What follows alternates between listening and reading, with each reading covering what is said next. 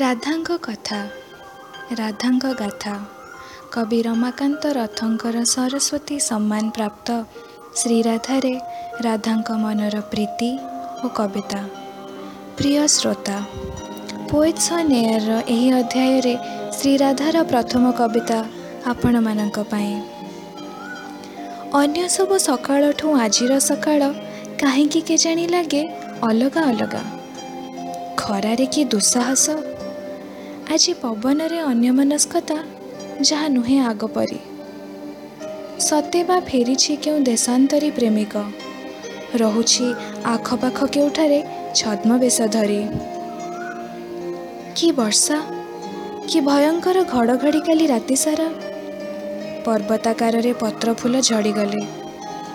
ମୁଁ ନିଜକୁ ନିଜେ ପ୍ରାଣପଣେ ଜାକିଦେଲି, କାଳେ ବିଜୁଳିର ଝଲମଲ ଡାକ ବାଜିଯିବ ମୋ କାନରେ।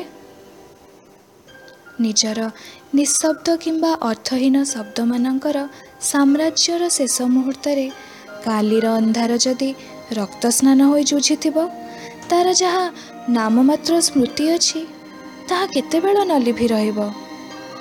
ଆଜିର ସକାଳ କହେ ନେଇଯିବ ମୋର ଚେତନା ଚୈତନ୍ୟ, ଜନ୍ମ ଜନ୍ମାନ୍ତର ପାଇଁ। ସେ ଯେଉଁ ଭାବରେ କହେ ମୁଁ ପୁନରାବୃତ୍ତି କରିବାକୁ ଭାଷା ପାଉନାହିଁ। କିନ୍ତୁ ଏବେ ଦିଶିଲାଣି ଅଲଗା ଅଲଗା। ନଈ, ନଈ ସେପାରିର ବଣ, କେତେଦିନ ଯାଏ ଆଉ ନ ବଦଳିଥିବ ମୋ ପାଣ୍ଡୁର ଗଗନ ପବନ। ଆଗରୁ କେବେ ତ ଛାତି ଆଜି ପରି ଧପ୍ ଧପ୍ ହେଉନଥିଲା।